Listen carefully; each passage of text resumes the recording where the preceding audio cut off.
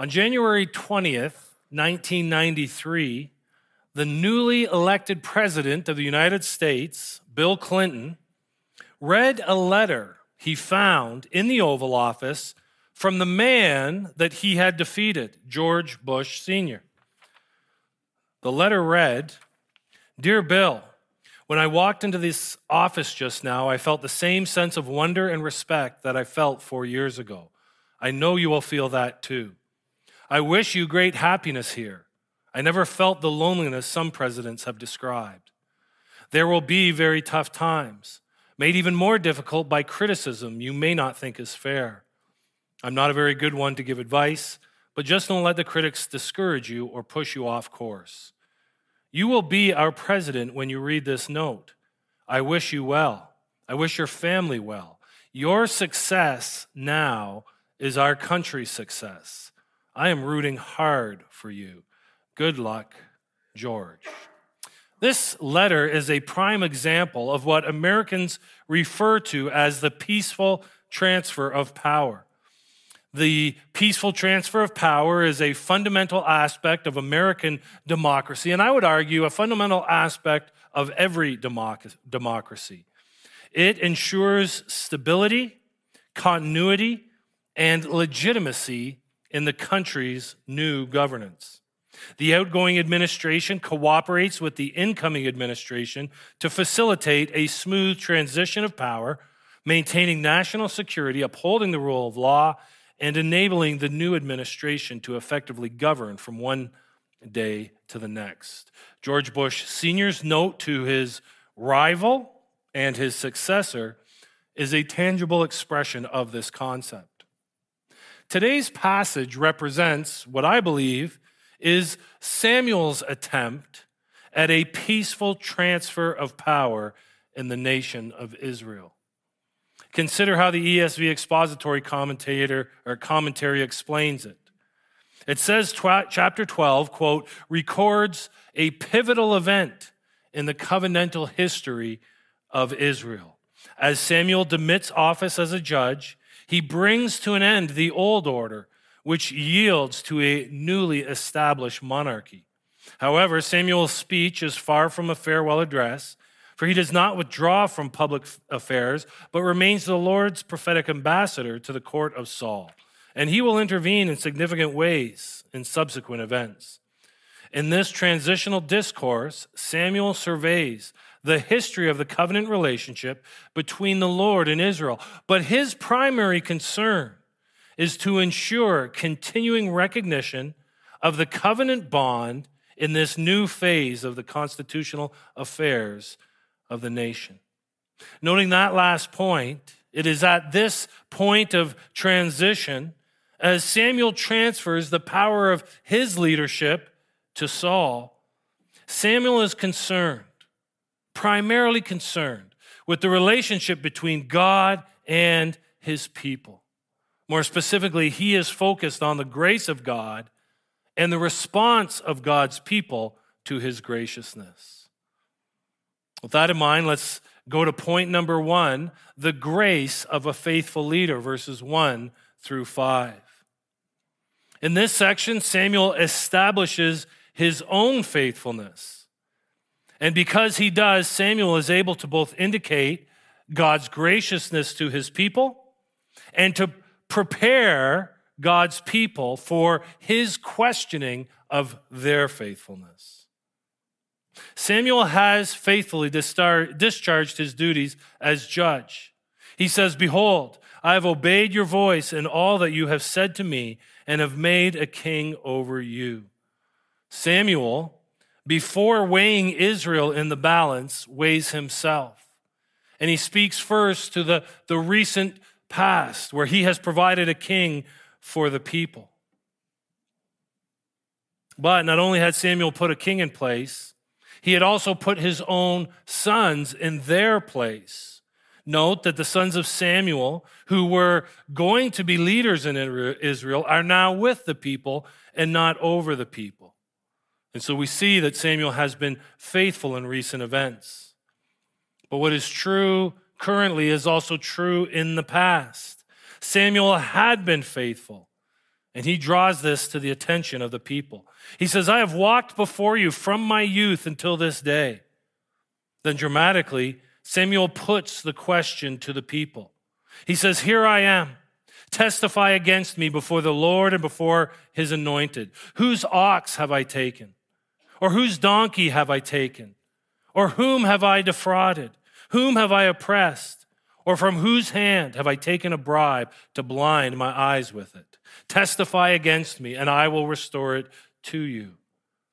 And so before the God of Israel and before the king of Israel, Samuel invites the scrutiny of the people.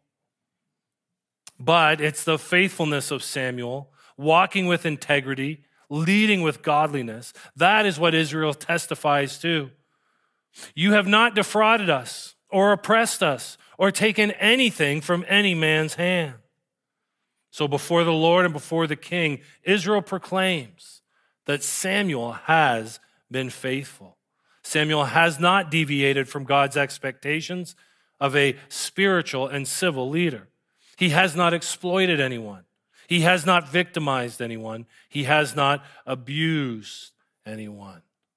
With unanimous consent, the people indicate that Samuel is beyond reproach. What a grace it is to have faithful, godly leaders. What a grace that is. And this is true in regards to spiritual things, but this is also true in regards to civil or political things. And so we might ask the question this morning, how should we, as Christians in Canadian, how should we think about our leader, Justin Trudeau? I doubt there is anyone here who would suggest that he is a godly leader. On sanctity of life issues, whether that be abortion or assisted suicide, I think it could be argued he may be the worst leader that our country has had. Perhaps the same could be said from a biblical perspective on issues of human sexuality and gender. Further, he is demonstrably lacking in integrity. Twice already, Canada's Conflict of Interest and Ethics Commissioner has found the Prime Minister violated ethics rules. So what are we to do as Christians in Canada? Well, understand that there are many things that you as a Christian civilian can do in this country. And I would encourage you to do them. There are many things, many paths available to you. If you prefer a certain leader or you have displeasure with another leader, and I encourage you to do them, to vote, to sign petitions, to get involved, to attend lawful protests. But there's one thing the Bible makes explicitly clear that we should do in regards to our leaders. We should pray for them. 1 Timothy 2, 1-5 says, first of all, then, I urge that supplications, prayers, intercessions, and thanksgivings be made for all people, for kings and all who are in high positions, that we may lead a peaceful and quiet life, godly and dignified in every way. This is good, and it is pleasing in the sight of God our Savior, who desires all people to be saved and to come to the knowledge of the truth. In light of that, in light of our passage, which deals with a godly, faithful leader, I decided that we could take a few minutes in the middle of my sermon to pray for our leader. I think that would be appropriate, and I would ask you to join me in prayer. Blessed Father, this Christmas season, we thank you that to us a child is born, and to us a son is given. And the government shall be upon his shoulder, and his name shall be called Wonderful Counselor, Mighty God, Everlasting Father, Prince of Peace. We thank you that the increase of his government, there shall be no end. The increase of his peace, there shall be no end. And then we pray for patient perseverance until the full glory of that prophecy is experienced. And in the meantime, we know and we are grateful that the king's heart is a stream of water in the hand of the Lord. You turn it wherever you will. We pray, therefore, for our prime minister. We pray that you would enable him and strengthen him for his task. We thank you for the ways in which he has governed in a godly and honorable way. But we pray that he would do righteousness and that he would pursue justice. We pray that you would cause him to discharge his duties in accordance with your will and in accordance with your revelation. And we pray that you would thwart any plan and any action across this country that disregards and dishonors you. And we pray this in Christ's name. Amen. God had been gracious to Israel in giving them a faithful leader.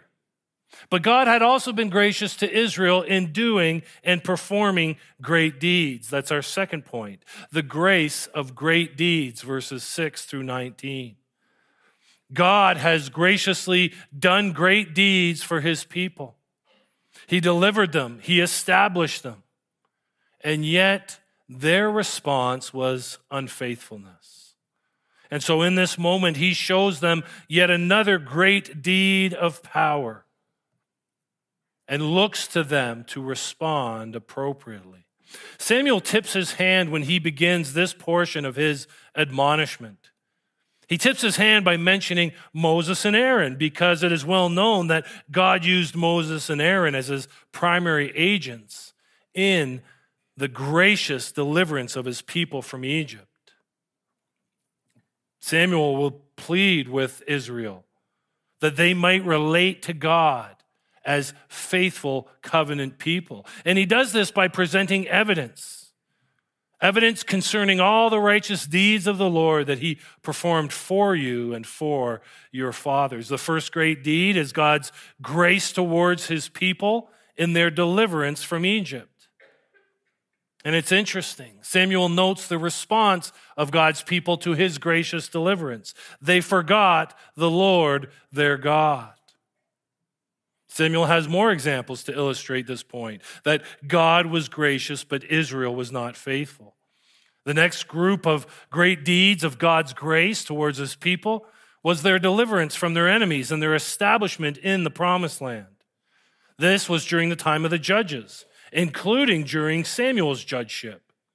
And so Samuel recounts how Sisera in Judges 4, how the Philistines in Judges 3, 10, and 13, and how the king of Moab in Judges 3 all oppressed Israel.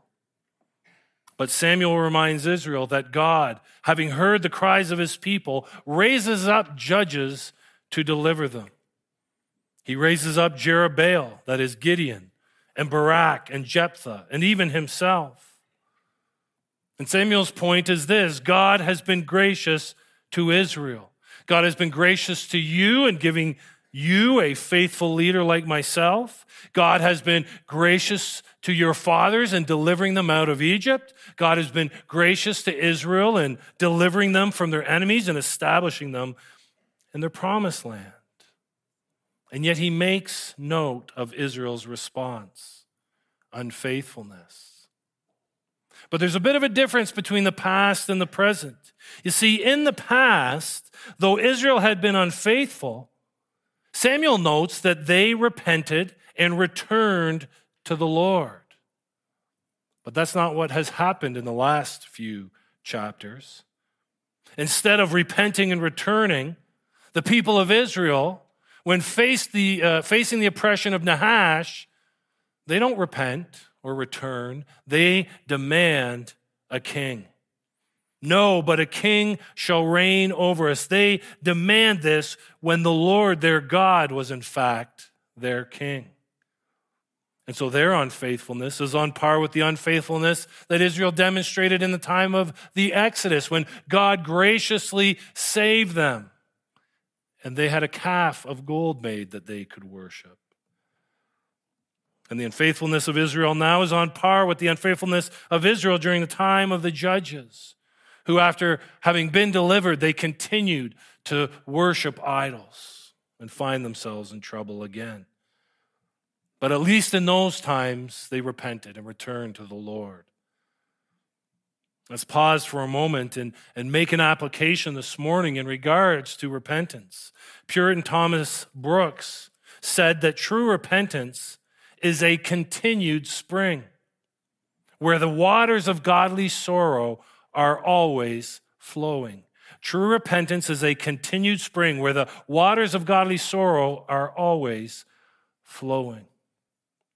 See, brothers and sisters, as creatures who fell in Adam, we sin. And we will continue to sin until we die or Christ returns. 1 John 1:8 says, if we say we have no sin, we deceive ourselves and the truth is not in us. So we will continue to sin, and thus we must continue to repent. Our lives should be a spring of repentance where the flow of godly sorrow does not cease until our sinning ceases. And that is true for every believer. It's true now every bit as much as it was true when you first came to faith in Christ. To follow Christ means to repent. Jesus himself said, the time is fulfilled and the kingdom of God is at hand. Repent and believe in the gospel. Mark 1:14.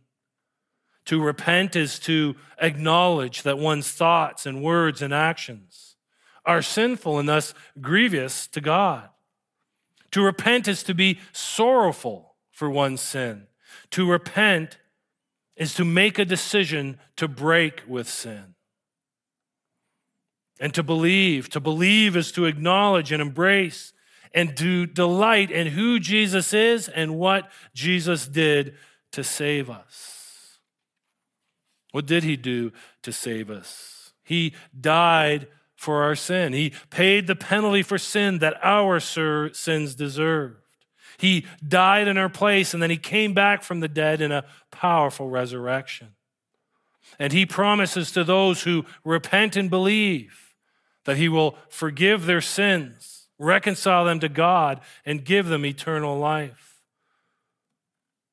Our life with Christ begins and continues with repentance.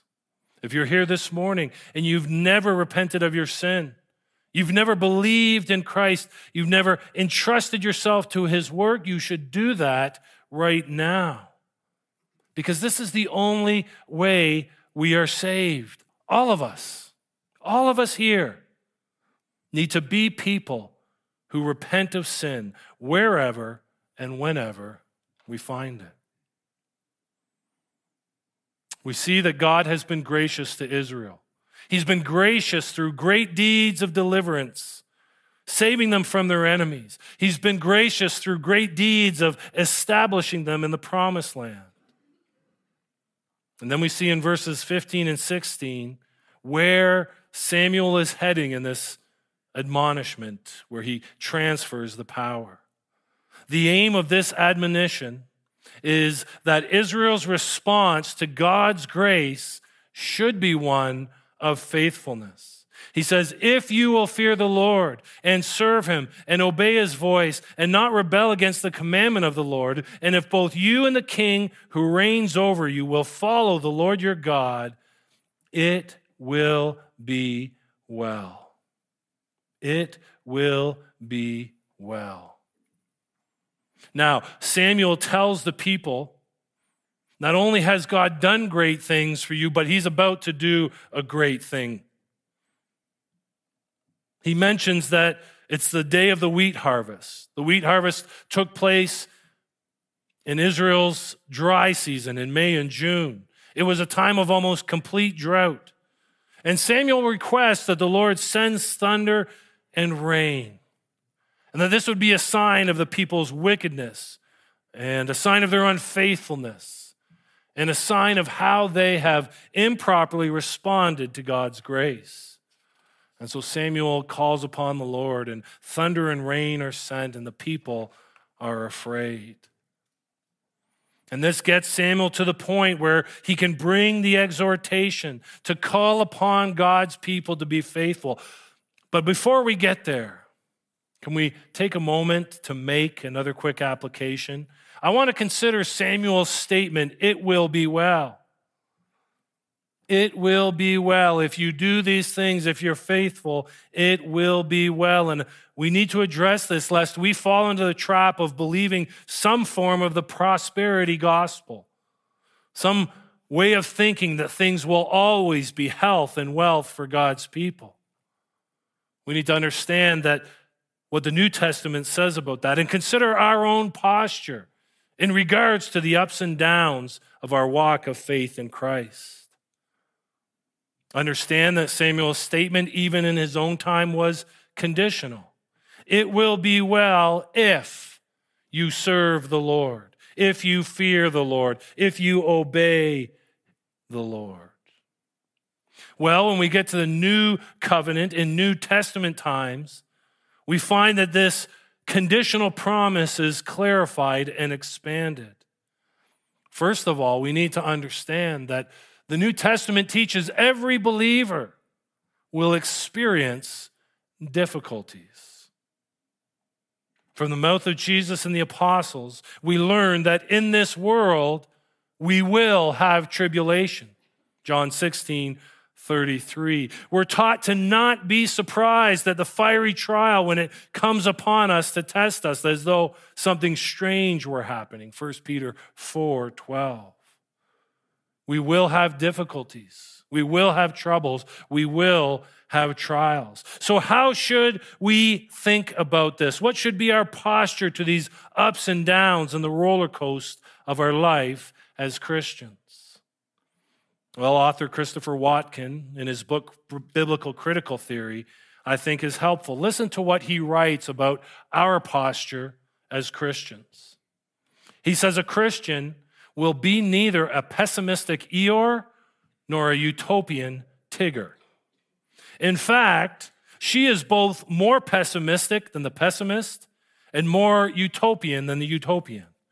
She is more pessimistic than the pessimist because she recognizes that the sin at the heart of the human problem cannot be expunged by any education, social reform, cash injection, or medical intervention. And yet she is more utopian than the utopian because she believes in the radical transformation of the human heart, begun in this life and completed in the next. She has a dream. She believes in a reality without mourning, crying, and pain. Yes, a reality without death, where every tear will be wiped from the eyes of those who belong to Christ. And then he says this, and I think this lays out what the posture of a Christian should be in life. Her multi-lens biblical anthropology gives her a sober optimism, a realistic romanticism, a critical idealism. I believe this is the posture a Christian should take. We should have sober optimism. We should have a realistic romanticism, a critical idealism. We see this posture in the beloved hymn, It Is Well, which recognizes we will have both good times and bad times, and yet still can sing, It is well with my soul. When peace like a river attendeth my way, when sorrows like sea billows roll, whatever my lot thou hast taught me to say, it is well with my soul. Though Satan should buffet, though trials should come, let this blessed assurance control that Christ has regarded my helpless estate and has shed his own blood for my soul.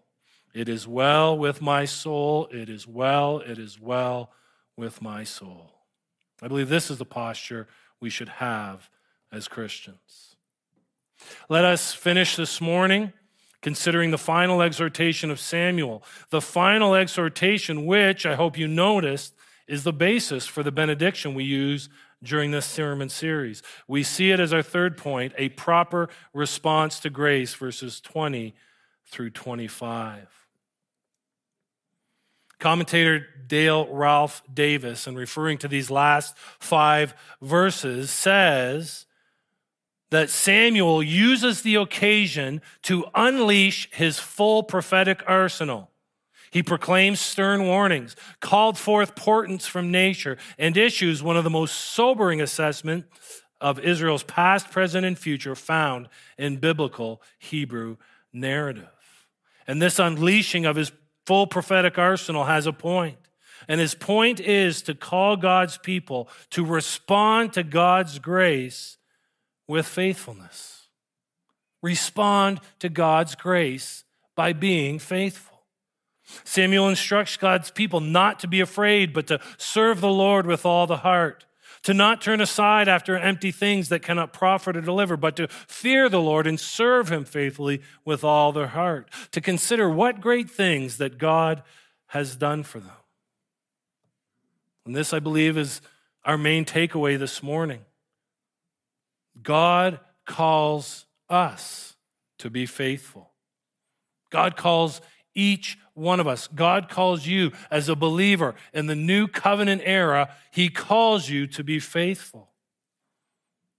And one of the most important things we must understand as we endeavor to be faithful is that we are to pursue faithfulness and walk in faithfulness from grace, not for grace. We are to walk in faithfulness and pursue faithfulness from grace, not for grace. One of the greatest ways we misread Scripture and one of the greatest ways we err in our living out of the Christian faith is that we try to live faithfully for grace instead of from grace. Brothers and sisters, if you receiving the grace of God depends on your faithfulness, you're not going to get any, nor will I. Further, that is totally contrary to what grace means. It means the favor of God which you do not merit. Samuel brings up the Exodus because the Exodus is paradigmatic for God's people in every age in terms of how he works. Did God sit back and say, Israel, in your slavery, if you will be faithful, I will come and save you? That's not what he did. He poured out his grace on his people and saved them. And then he said, be faithful, be obedient. Here's laws in which you should walk. And this was true in the time of Judges. We saw it this morning. If you were paying attention, we saw it as we celebrated communion. You see, we take the emblems first. We take in the emblem of Christ's body. We take in the emblem of his blood in the cup. We do that because those things have already happened. That grace has already been poured out. And the last prayer of communion is this: we humbly ask you, O Heavenly Father, to assist us with your grace, that we may continue in that holy fellowship and do all such good works as you have prepared for us to walk in. We're not faithful for grace, we're faithful from grace. God's grace precedes our faithfulness. That's the only way for it to work. I've got time to look at one example of this in the New Testament, 2 Thessalonians 1, 11 and 12. Paul writes, to this end, we always pray for you, that our God may make you worthy of his calling and may fulfill every resolve for good and every work of faith by his power, so that the name of our Lord Jesus may be glorified in you and you in him, according to the grace of our God and the Lord Jesus Christ. So track with what Paul's saying here. He says that he prays that God's people would be made worthy of God's calling, that God's people would fulfill every resolve for good, that God's people would fulfill every work of faith. That is, Paul prays that God's people would be faithful. Why does he pray that? He prays that so that the name of the Lord Jesus Christ may be glorified. But the how is important. how are God's people to achieve this faithfulness? They are to do so according to the grace of our God and the Lord Jesus Christ. It's according to grace that we pursue faithfulness. It's according to grace that we endeavor to be faithful and to be made worthy of what we've been called into. It is from grace that we endeavor to be faithful. We don't pursue faithfulness for grace. We pursue faithfulness from grace. So as we consider Samuel's admonishment, as he transfers the power of leadership to Saul, as we consider the very point of this episode that is the pinnacle of his prophetic ministry, as we see that he calls God's people to respond to God's grace with faithfulness, understand this morning, brothers and sisters, that we are called to look upon the grace of God in Jesus Christ and to respond from that grace with grace-motivated, grace-fueled, and grace-empowered faithfulness. We respond from grace, not for grace. May this be so in us. Let's pray. Heavenly Father, I thank you for your word this morning. I pray, Father God, that you, by your Holy Spirit, would help us to apply it to our lives. Specifically, Father God, I pray that you would help us to understand that as those who have repented of our sin and put our faith and trust in Christ, that we are called to be faithful. But I pray that you would help us to understand we are not called to faithfulness for grace, but from grace. I pray that you would help us to look upon the glorious grace that you demonstrated in the life and death and resurrection of Christ, that we would look on it and behold it and meditate on it and worship in light of it. And from that grace, we would be faithful. I pray this in Christ's name. Amen.